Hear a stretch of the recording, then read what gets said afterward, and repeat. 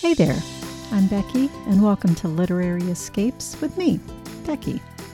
Today's episode is an author interview that I did in my membership book club, Literary Escape Society. If you enjoy hearing the behind-the-scenes story about your favorite books, you might want to join the Literary Escape Society. There'll be a link in the show notes if you'd like to check it out. I hope you enjoy the show. Welcome back to the next episode of Literary Escapes podcast. Today I have the pleasure of welcoming author Debbie Ricks to the podcast with me. So let's jump right into the episode. It's a pleasure to meet you finally. Thank you, Becky.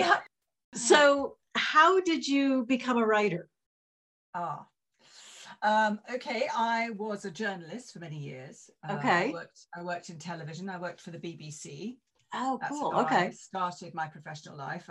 And I was a newsreader, newscaster, whatever you call them in America, Okay. for the BBC on their first breakfast TV show, actually, Oh, called Breakfast Time. So back in the 80s. oh, nice. So I'd always been a writer to a degree. And I actually wrote my first novel when I was about 30. I didn't try very hard to sell it. I didn't really know what was involved with trying to sell a novel. So I sent it to a couple of agents who said, oh, this is really good, but not sure, which happens to writers a lot, as you probably know. And I put it in a drawer and forgot about it and had two children and a life and this and that. And then in my 50s, actually I was in my 40s when my husband had a stroke, and which was a bit tragic, and he's fine though, but don't worry. But awesome. he went, he was in Pisa making a documentary. He was a film producer, a documentary producer for the BBC, and he was making a film about the Leaning Tower and how they were rescuing it, and he had a stroke. So I had to rush out, leave my two little children behind with my mother and rush out there to look after him. And 10 years later or thereabouts, I began to think, not that I could use my husband's illness, but it was an interesting premise for a novel. Right. You know, to be living in a comparatively strange city. I mean, I did know Pisa briefly, but never lived there. Right. And how long were you there? About 2.5 weeks or so, sort of living by myself in a sweet little hotel right on the piazza. In fact, it was an amazing venue, thinking about it, and the hospital was just across the piazza, so every morning I would pass the Duomo and the tower and all that and look at them and spend a lot of time looking at them. And my husband had been making, as I say, this film about the tower and its history and how it had nearly fallen down and how a British engineer in fact had saved it from collapse. And when he was better, a few years later, he introduced me to the professor of medieval history at Pisa University, who was a lovely old man, and he and I met with my husband actually, and he told me all he knew about the tower, and I began to write a novel about that. So my first novel, which was then named The Secrets of the Tower and was later retitled by my publisher to The Girl with Emerald Eyes, which, if I'm honest, I don't like as a title, but there we go. Okay, yeah. One of the things you have no control over, really, as a writer. Exactly, yeah. So I wrote a dual time story there about the tower and how it began, because what intrigued me about the tower was that there was this woman called Berta, God, it's so many years since I wrote the book. Anyway, Berta, let's call her Berta. Okay. And she was married to a rich merchant, and she left a lot of money to build the tower in the 12th century when she died. Okay. And her will was witnessed by a fascinating group of people. There was a guy called Gerardo, who was a famous stonemason. Okay. Who worked on the tower. There was the lawyer, they didn't call them that in those days, but the lawyer to the emperor at the time, and one or two other rather important people. And I thought, this is all very odd. Why would this woman have this extraordinary, will signing? And she obviously was very influential. She obviously really liked this Gerardo guy, because why would she otherwise invite him? And so the story grew in my mind, and I set it against a modern story of a woman whose husband, surprise, surprise, has had a stroke. But of course, in the story, the man was not as nice as my own husband. But there we go. So that's how I started with a dual timeline story. And I wrote 2 more stories on a similar vein, dual timeline. I love the dual timelines. I think those are so interesting. Well, I think what they do, isn't it, is that they take the audience, the reader, with them into the past, into history, because sometimes, particularly something like the 12th century, is quite difficult to get to grips with. It is. And I just finished one that was like the 16th century and modern. Yes. And the way the authors can weave it together and bring you to both places, but then bring it together is just fascinating. Well, it's quite fun. It's a bit like doing a jigsaw puzzle. You have to kind of line things up so that I would imagine, yeah. So yeah, that was the first one, and I managed to sell it to an agent. I think they call it an elevator pitch. I was talking to her about something else, and then I said, I got a novel I want to write. And she said, oh, go on then. What is it? And I gave her the sort of 30 seconds, and she said, I like that. I want that. Write it for me. Oh. So I wrote it for her, and then eventually we sold it to. Nice. Yeah. Okay. So are all your books traditionally published versus like an indie publish? Well, Bookouture was my publisher, and they published all my books, but they are now one of the sort of biggest digital publishers in the world. In fact, they've been bought up by Hachette, and they're huge. I mean, when I joined, there were like 6 of us, 6 authors. They've only just started, and now they have like, I really don't know, 350 authors or something. So the last 3, I mean, the 2 of them are out, and one I'm editing now, they're not dual timeline. Okay. But they are dual. They have 2 protagonists, and they're set in the Second World War, which seems to be a popular time. Okay. Yeah, that's really big right now. It seems a lot of people are doing World War II stuff. Yeah. And I had a story that I tried to sell to my publisher about 4 years ago, loosely based really on my parents' experiences of the war. My mother had been an evacuee in the Lake District, and then she was in the Wrens, the Women's Royal Navy, and she had quite an interesting time. And my father was to be perfectly honest, a heroic pilot. Oh, wow. Flew some extraordinarily exciting missions and had some rather extraordinary experiences. He was a prisoner of war. He escaped. He blew up.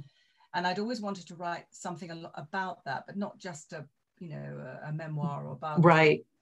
And anyway, when the World War II suddenly became big, they said, oh, yes, we do want that book. So I wrote a book from this point of view of an English girl based on my mother, and a German girl based loosely on a German girl that my father met when he was on the run in Germany. Okay. Is that the book that's coming out in September? No. Oh, okay. That was a book that came out about 2 years ago called The Secret Letter. Okay. And is available in America on Amazon and various other platforms. Right. And then the one after that is called The Italian Girls, and that's back to my favorite Italian location. And that is based on the true story of the film actress Maria Dennis, who was an Italian film actress in what they called white telephone films in the 30s and 40s in Italy, based in Cinecittà in Rome. And she had the most extraordinary experience. She was wildly in love with Luchino Visconti, even though he was gay, but nevertheless, she was in love with him. And he was very fond of her too, I think. I think he did rather love her. And he was a member of the resistance, and she helped him. But in the course, because she worked for Cinecittà was supported by the fascist government and was under the control of the fascist authorities and the fascist police. So she walked this tightrope of danger. Right. And this head of the secret police fell wildly in love with her. So she had this fascist man chasing her, and she was in love. And this other guy that she was in love with, yeah. So there was her story, and then there was a story that was centered around Rome, and then there was a story based on a real woman who's the mother of a friend of mine who was in the resistance in Florence. So I had, again, 2 protagonists, 2 girls who both were, one absolutely fighting for the resistance and one slightly ambivalently supporting both sides in this kind of terrible way, trying to navigate this very difficult journey. Because, of course, in Italy, the war was not straightforward. Germans bad, Allies good. Well, a lot of them were for Germany because of the government. Yeah. It was effectively a civil war, really. So it was very, very complicated in Italy. I bet. So that was that. And then the one I'm writing now, which will be out in January, is, again, I don't think I should tell you the title yet, but it's basically around a woman who's married to a Nazi, and how you would deal with that, how you would cope with that. And is that one set in Germany or in Italy? Yes, that's in Germany. Okay. And yeah. And so go ahead. No, I would just to say there are two protagonists in that as well. So the woman, the wife, and the husband, in fact. Okay. So I've now written a book for the first time from a male point of view, which I've been how interesting for a long time. How interesting. That would be hard, I would think. Just well, do you know what? Actually, I found it easier. I think I have a bit of a male brain. okay. And I actually found it easier to write it from his point of view. I think I don't know. I'm not a great fan of over emotionalizing in my writing. Men tend to be much more straightforward. Yes, I like to sort of, I tend to read an awful lot of male authors, and I like the way men just describe what's happening, and you sort of make up your own mind about what you feel about it. Mm-hmm. So, but you know, I don't think that's particularly just a male-female thing. Agreed. Yeah. The way I am, anyway. But, so I didn't mind writing from a man's point of view, and I think when you're writing about the Second World War, or any war, frankly, it's quite hard to focus on the woman because most of the action is happening with the men. Exactly. Now, that doesn't mean you have to write a book, which obviously a lot of men do write. Men particularly tend to write books like this, and mostly it's men who like to read them, all about the guns and the, you know, the equipment and the, you know, I'm not interested in all of that. Yeah. But I am interested in their motivation and their reasoning and so on. So anyway, there we are. Nice. So how did you get kind of caught up in writing books set in Italy? How did that start? Okay. Because almost all of your books are in Italy. I must admit, there are now 4 of the 6. Yes, five of the 6 are set in Italy. Well, I went to Italy and the borders of Italy and Switzerland a lot as a child. Our parents very kindly took us there on holiday a lot. To a place called Lago Maggiore on one of the Italian lakes. So that's part of my sort of history. And then my sister, who lives in America and is a professor at Yale University, when she moved to America 40 years ago now, and married an Englishman, but they moved to America, they bought a little tiny cottage in Tuscany. And we've been going there ever since with our children. They've been brought up going there. It is lovely and a great privilege. And this is the first year I've not been, so I'm really missing it. You'll be ready next year to go again, won't you? Well, I hope so. Yeah, I hope all these travel restrictions have been slightly eased. You know, it's very, very difficult at the moment, particularly in this country. I mean, he actually has just flown there from the States more easily than we would be able to. Exactly. Anyone who flies from the UK to Italy now has to quarantine for 5 days, whatever their vaccination status or anything. I mean, it's odd. Yeah. So anyway, we're not going. But so you know, it's just a country I love. My husband speaks Italian better than I do, much better than I do. The children love it. I love the food. I just love it. I think there are very few parts of Italy that I don't find captivating and beautiful, and you know, I just love it. And so you have, let's see, the Silk Weaver's Wife is set in the Venice, Verona area. Veneto, really, yeah. Venice, yes. So the first book is Pisa. And the second book is partly set in Venice. The second book is called Daughters of the Silk Road. That's the book about a Ming vase that's handed down through the generations. And it was a bit of a massive tome, looking back now, but it was a story and it's sort of partly set in Italy, it's partly set in Amsterdam and Antwerp, it's partly set in London. It moves around the globe a little bit. Nice. Based on a family of merchants, really. Oh, interesting. And it starts with an Italian merchant who brings this Ming vase back from his travels. He's been to China and he brings, you know, a huge shipment of porcelain with him into Venice at the time when the plague was rife, oddly enough, quite appropriate for now. And the ship was sort of quarantined and they all had to wait until they could get on shore, and so all sorts of excitement happens, and the daughter has all sorts of experiences who's traveling with him, and it's based on a real man called Niccolo de Conti, who really was came after Marco Polo in terms of timing, but he was just as interesting as Marco Polo. He went all over the Far East. Okay. So basically, he brings the vase back, and the vase gets handed to his daughter on her wedding, and she ends up marrying a merchant, and they move to Northern Europe, and it gets passed down and passed down and passed down through the generations, and ends up on the mantelpiece of a girl in Putney, a divorcee in Putney, who's left it by her aunt and thinks it's just a pretty thing. Her daughter keeps throwing keys into it, and you as the audience, the reader, you're cringing. This is worth maybe millions, you don't know.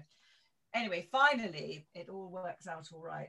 And funnily enough, that book was published, I don't know what month, February or something like that. And a couple of months later, there was a story on Reuters or the press or something about a Ming vase that looked exactly like the one I had on the wall of my office I was writing about. Oh, how funny. Which had been discovered in an attic and had been sold at auction at Sotheby's or Christie's for, 10 million quid. Wow. So, art sometimes does imitate real life or the other way around. It was extraordinary. It was like, oh my God, I was bang on there. That's awesome. Wow. So that's Daughter of the Silk Road. Then there was The Silk Weaver's Wife, right, which is Venice. Then there was a book called The Photograph. The Photograph is set in the 1950s and now, and the Photograph is based around Sardinia. Oh, okay. And a curious little island that I visited 5 or 6 years ago. I read about it when I was doing some research for something else.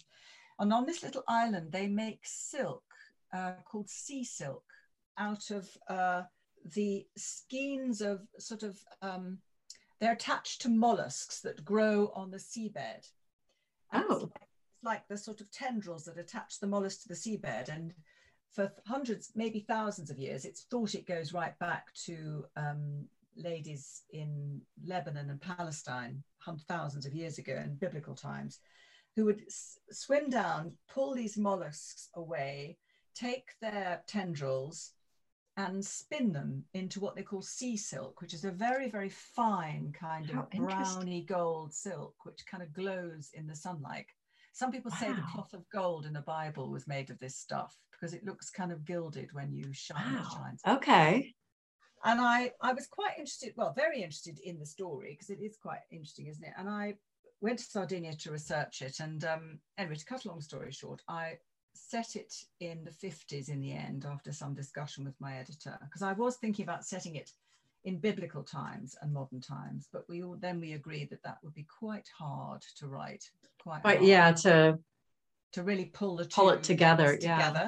Yeah. So I switched the old story to the 50s, and there was fortunately for me, a wonderful Hungarian archaeologist who had traveled to Sardinia and first uncovered an incredible tomb on Sardinia that really does exist, where it is thought that an emperor from 79 AD was banished to Sardinia, Roman emperor, and because he fell in love with a Jewish princess, and they were banished to this little island of Sardinia, and they died there, and it is thought they're buried in this tomb. So this archaeologist discovered this tomb and did some research on it. So my story is around the archaeologist and his daughter. Okay. And a modern story that follows from that. So there's a modern story about her granddaughter who goes back to Sardinia to retrace her grandmother's steps. How interesting. Grandmother. So that's quite a good one if you like Italian tales. That's The Photograph. And then the one after that was The Secret Letter, which is centered around England, the Lake District, Newcastle, London, and Germany, Munich in particular. And then the one after that is Italian Girls, which is Rome and Florence. Okay. And the one I'm writing now, which is back into Munich again. Nice. That is so clever. I love all the different places in Italy that you've been. That's it really gives me a nice opportunity to travel. So exactly. Is there somewhere in Italy that you haven't been that you want to? I have been to everywhere I really love. I haven't been to Puglia ever. I don't know why. We just never. We've done Sicily, I can't think of a story to write about Sicily, but I could possibly come up with one day. And in fact, I did nearly write a war book set in Sicily, but I think it's slightly being done, you know. Puglia is a lovely, interesting place I'd like to visit, but whether there's a novel there, I don't know. Right. I don't know. Okay. It's tricky, you know. I mean, you it's tempting to just keep traveling and find a story that you can wedge into a place you like. But generally what I do is I write a story. I go to visit the place once I've researched an idea and I think, oh, okay, I need to go to Sardinia or I need to go somewhere like that. But so how do you come up with like your inspiration for the book at the beginning, before the research begins? Well, that is a sort of marvelous alchemy, really. I don't, honestly, it's very hard to say. I mean, the one I'm writing at the moment, I was in the very wonderful museum in Munich. If you've never been to Munich and you've never been to their museum on the history of National Socialism, you should do it, because although it sounds incredibly dull, it's really not. It's the most beautiful modern museum anyway, but it's also, the Germans do these things very well. I think they're obviously very guilty and full of grief for what they did, and they somehow deal with it in this incredibly respectful, interesting way. And I was looking at a picture of a beautiful young man who was being strung up, killed. Wow. And he turned out to be a Russian who was working as a slave, who'd had a relationship with a German woman. And he reminded me of my first boyfriend, very similar face. And I thought, oh my God, there's this beautiful boy being killed because somebody fell in love with him. And I thought, that's a really interesting idea for a book. Right. So that's partly what the next book will be about. And then I went to Dachau when I was there last year. And just because it's so close to Munich, I thought I've got to go and have a look at it just to see. And I saw things at the exhibition there that just made me realize there was a brilliant novel to be written about an aspect of life at Dachau, which I probably oughtn't to say any more about now. Okay. But after January, I can talk to you about it. That sounds good. But all of them basically are sort of just chance. They're like, I mean, the first one obviously was my personal relationship, and that one took a bit of thinking through and all the rest of it. Right. But after that, I mean, the one about the Daughters of the Silk Road, I was sitting in a meeting with the new editor, in fact, when she was still working for a different publisher at HarperCollins, and she said, if I buy this book about Pisa from you, have you got a second idea? And I hadn't even thought about that. And I sort of thought, oh, Lord. And literally just it came into my head. I said, well, I've always wanted to write a book about a Ming vase. I mean, I do love blue and white china, and I do have a bit of china that I bought myself in Hong Kong when I was there working years ago. And she said, I want that. That's a good book. And I thought, okay, well, I better write it then. So then come right up with it. Then I researched, you know, Italy and how China got into Europe, and it came in very often through Venice. And I found this guy Niccolo de Conti, and then the story just kind of grows as you research. How interesting, yeah. But I know you can't just sit there and go, I'm going to write a novel. I want to set it in Sardinia. What's it going to be about? It's sort of just something like the sea silk thing. I read it in some book when I was researching something else, and I thought, sea silk, that's it. And I wrote sea silk on I've got a piece of paper above my desk. Okay. I write ideas, and I kept looking at that thinking, yeah, that could be interesting. And my husband said, you can't write a book about that. That sounds so boring. And I said, no, it won't be boring at all. And he is a journalist, and he always says to me, I mean, this makes me sound that's so funny. Difficult, but he says to me, I just don't know how you come up with these ideas, you know, they just sort of come out of nowhere. And I suspect you'll find all writers say that. All novelists find that their books just come from nowhere. They don't know. Well, that's it. Yeah. I mean, that's the imagination, isn't it? I suppose so. To be gifted with clever imagination like that is what a blessing. Bit of luck, really. And it's like a muscle, I think. You have to just trust it. Yeah, and the more you use it, I think the better it gets at expanding, I guess, maybe. Yes, just sort of let it be, you know, let it. And then because I'm a journalist, as it were, by training, I can look at an idea and think, well, no, that's not interesting, or that is interesting, or I could do something with that. And I think you have to be adaptable as a writer. You know, you have an editor and they have a view. So like the one about sea silk, you know, I started writing it, you know, I've got 4 or 5 chapters somewhere set in, you know, a princess in Lebanon, for God's sake.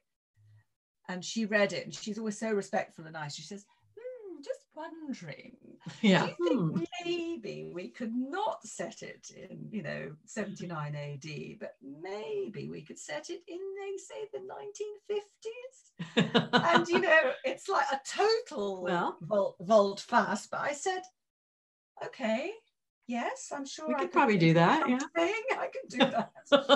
I'm not sure how, and then I research it a bit. 1950s sea silk, and then I find this guy who'd been there, this Hungarian, and I think, oh, Hungary, 1950s. That's interesting, because now we've got a revolution going on. So now you've got somebody who had to leave Hungary in a bit of a hurry. Right. That's a really interesting story, isn't it? So it's wonderful. You get these little gifts all the way along. You start looking at something and you think, oh my God, that's so fantastic, because now I can write about the revolution. Excellent. Woo. I love how you can take things that are real and then weave this fictitious story around them. Well, that's another joy of it, really, I think. Yeah. I'm not sure I could write, people who write modern fiction, I suppose you'd call it. I suppose that's based on reality, isn't it? Of course it is. It's, it's set. Well, even like fantasy, where people create a whole different world, that would be hard. That would be hard, and that's very clever. And as a teenager, I read Lord of the Rings and loved all of that. Exactly, yeah. And, I loved sort of sci-fi and stuff when I was 15, 16. But I don't want to read it now. And I increasingly feel, and I'm quite old now, that I really like to look back a little bit at history and see how it can help us in today's world. I think there's a lot to learn.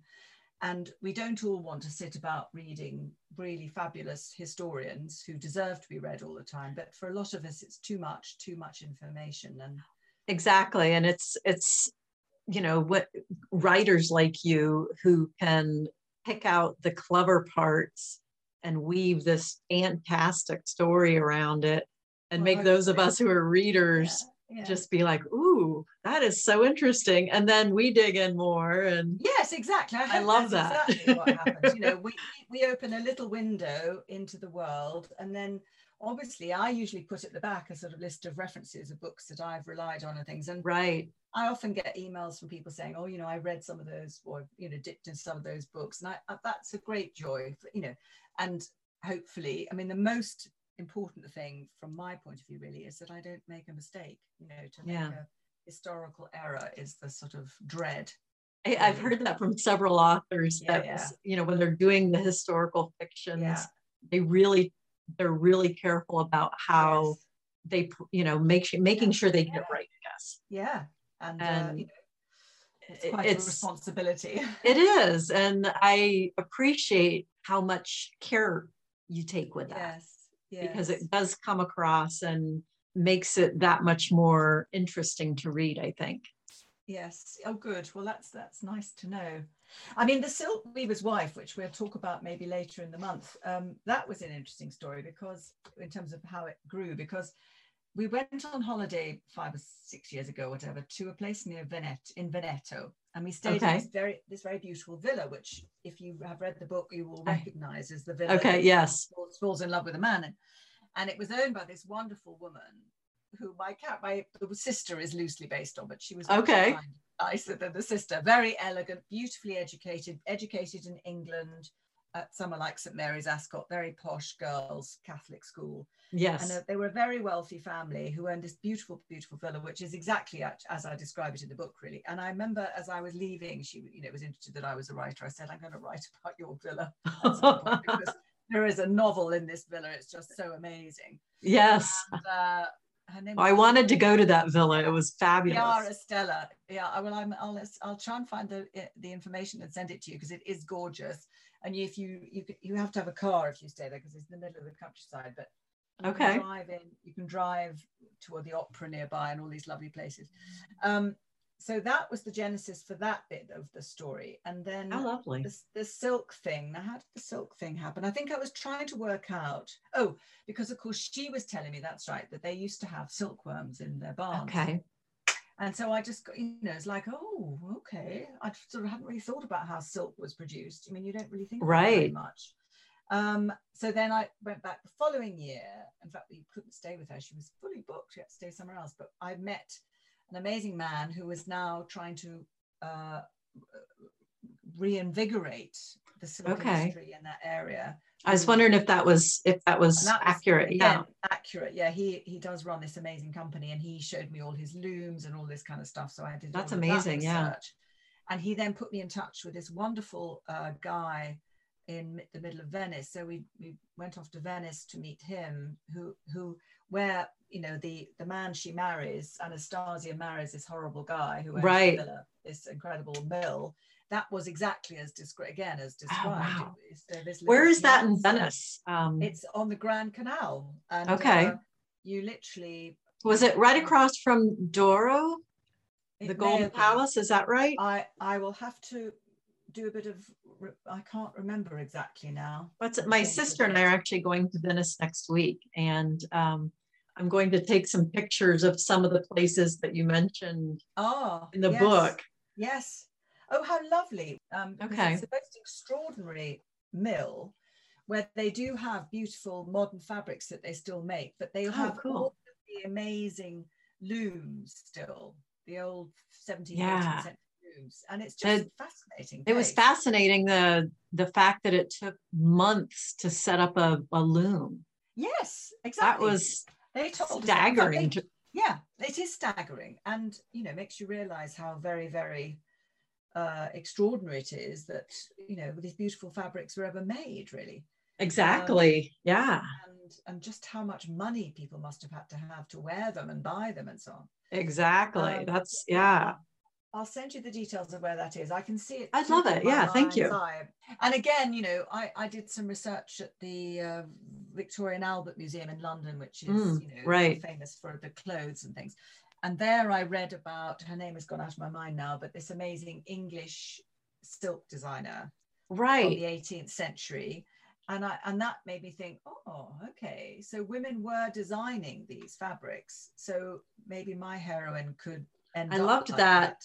The London or the English connection, I guess. The English connection. Yeah. We go to Holland as well, because I went to an exhibition of this incredible painter, 18th century painter. So it's so long since I've read this book.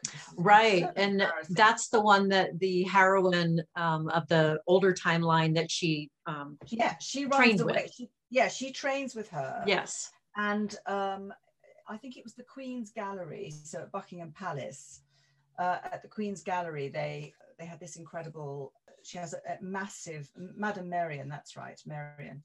She's had hundreds of paintings. The Queen owns hundreds of her paintings, lucky woman.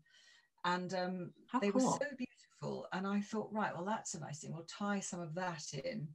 So again, it's just a sort of ongoing research process where you find all these little threads and you think, okay, that could all feed in quite nicely and make an interesting story. That's in our book club. We have, it's called the Literary Escape Book Club. And so we have people from around the world that are in it. And one of them happens to be in Amsterdam. And so she's looking forward to the book, reading that book. I better mug up. on Madame Marian again and remind myself what was so wonderful. I've got a couple of prints of hers in my office. And cool. Okay. And I would be willing to bet that some people will look her up, because in the book club, people tend to take an idea that is presented and run with it. I found that house that she was talking about. I wonder if this is it. Yeah. I love that. And I do often, or usually, go to the place where I'm writing about, and I find the house that I'm going to write about. I will locate the property, because I have to know what it is in my mind's eye. And I usually take photographs of it, and they're all there for me while I'm writing. So you can tell when somebody's been there. Yeah. Because as a reader, you feel like you've been there. You sense that, yes. And I love that. Yes. That's the escape that we're looking for, is to feel like I'm there, and to know what the scents are that that are around, and I think the feel and the colors. And it's vital for me to go somewhere. I can't write about somewhere that I've not been. I can't do it. For the past year and a half, it has to have been difficult for authors to not be able to go anywhere. Yes, absolutely. And I mean, the next one I'm going to write, which is still vaguely just a little gestating egg in my brain, is not really fully formed at all, but I sort of need to go back to Germany, but again, it's quite difficult. Not quite yet, yeah. So, I won't be able to do that, I think, till early next year, if at all. I mean, I think the thing about all of my novels, if I think back about them all, is that they're all about women who are interesting and strong and have their own lives. And, I've always worked, I've had children and a marriage and all those sort of things, but I've always worked. And I think, I'm not saying that you have to work, it's really not my place to say that, but I'm a great champion of women's right to be independent, artistic or scientific or whatever they want to be. Right.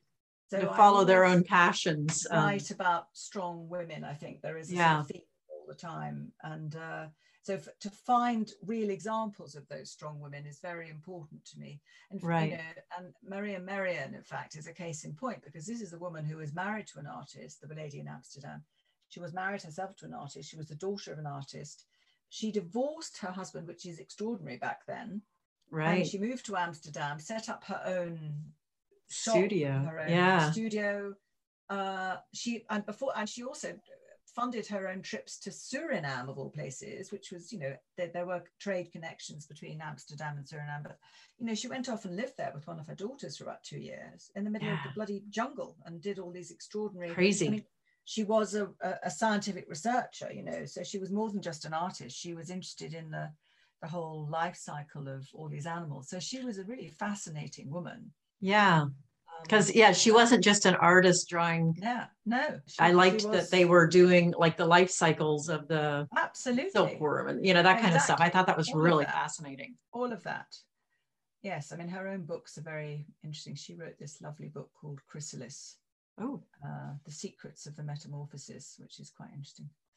Interesting. So the one that's coming out, in fact, it's coming out now in January. They pushed it back for some reason. I think they decided September was too crowded.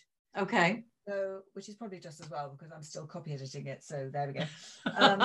Give you a little bit more time. So it'll be coming out in January. I don't remember the exact date, but January. And again, the title hasn't been released yet, so I'm not supposed to say what it is. Okay. It's a bit frustrating, but it won't be long until it may, by the time we perhaps do our book club, it may well have been excellent. And we can talk about it a bit more. Well, very good. That sounds good. Awesome. Well, thank you so much for your time today. I really appreciate it. Well, you're very welcome, Becky. I feel I've dribbled on for ages. That's what we want, though. Thanks for joining me today on the Literary Escape podcast.